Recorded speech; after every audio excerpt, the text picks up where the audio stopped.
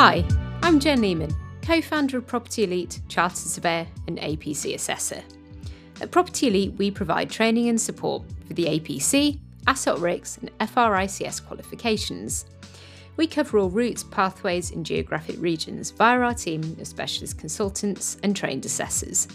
This also includes the senior professional, specialist, academic and direct entry routes. In this week's podcast, I take a look at the Senior Professional Assessment, SPA Final Assessment Interview. If you use the search box at the top of our blog pages, you can check out our previous articles looking at other elements of the SPA assessment process. So what is the SPA? SPA sits alongside the specialist and academic routes as three alternative APC assessment routes to become MRICS. RICS define a senior professional as an individual with advanced responsibilities who is recognised for their impact and career progression within the profession.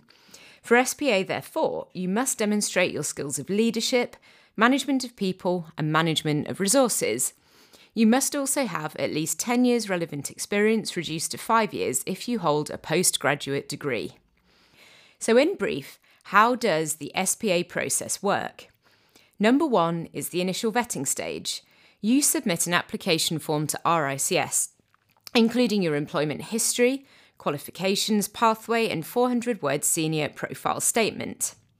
Number 2, if successful, you'll have 12 months to submit your final assessment submission, or you will need to undergo the initial vetting stage again.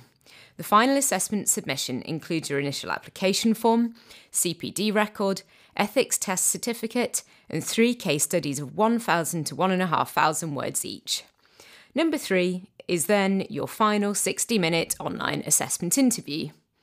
This is structured into a first 10 minutes of your presentation, and then 50 minutes questioning based on your submission, senior professional role, responsibilities and wider professional issues, including ethics. In your presentation, you should introduce yourself and provide a comprehensive yet concise summary of your senior professional career history and current role. You shouldn't focus on one or all of your case studies, which is the requirement for the traditional APC assessments routes, such as structured training, prelim review, or straight to assessment. Don't read from a script, as this won't come across as being natural and fluid. Make sure you practice your presentation extensively and consider supporting your delivery with simple cue cards. You'll be able to screen share a visual aid, which should be kept simple and professional. Examples of what you could include are an organogram showing your senior professional role, or photographs of typical projects or instructions that you've led or managed. You'll be assessed by a panel of 3, or in some cases 2, assessors, who should be aligned to your pathway and competency choices. Their assessment will be based on the following criteria: 50% senior professional profile, 25% pathway competencies, and 25% ethics and professionalism. The interview is not an exam though. It's a professional discussion focusing on your senior professional role and background. The panel will focus on your submitted documents, but with wider issues explored to assess the breadth and depth of your experience, professionalism and seniority. You may be managing or delegating work to others, rather than undertaking much of the day-to-day technical work yourself. Your assessment will focus on your ethical and professional management and leadership skills when leading or managing a team of other professionals, contractors or consultants. However, inherent to this is knowing what best practices, for example key legislation and RICS guidance, as well as understanding the fundamental knowledge and skills behind your competency choices. There is also no leeway on ethics. As a senior professional, you're a role model and ambassador for the profession. You must display this in your assessment, and a failure to do this will result in an automatic referral, irrelevant of your performance elsewhere.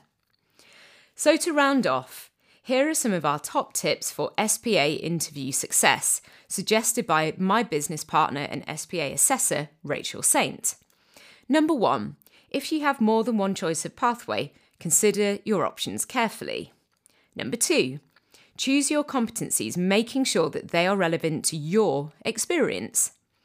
Number 3, the senior professional case study should be on a strategic, not necessarily technical project. Number 4, try to use 2 different projects for your technical case studies. 5, don't use overly wordy appendices. And 6, stick to the word count. There's no room for error. That's it for today's podcast. Remember, you can book in your free 15-minute consultation via our website. We can also provide feedback on your referral or prelim review report. If you head to our website, you can also access our other free support resources, including our ebook guides, podcasts, videos, quizzes, blog, and CPD newsletter. We can't wait to work with you, so thank you for listening, and I'll see you next week.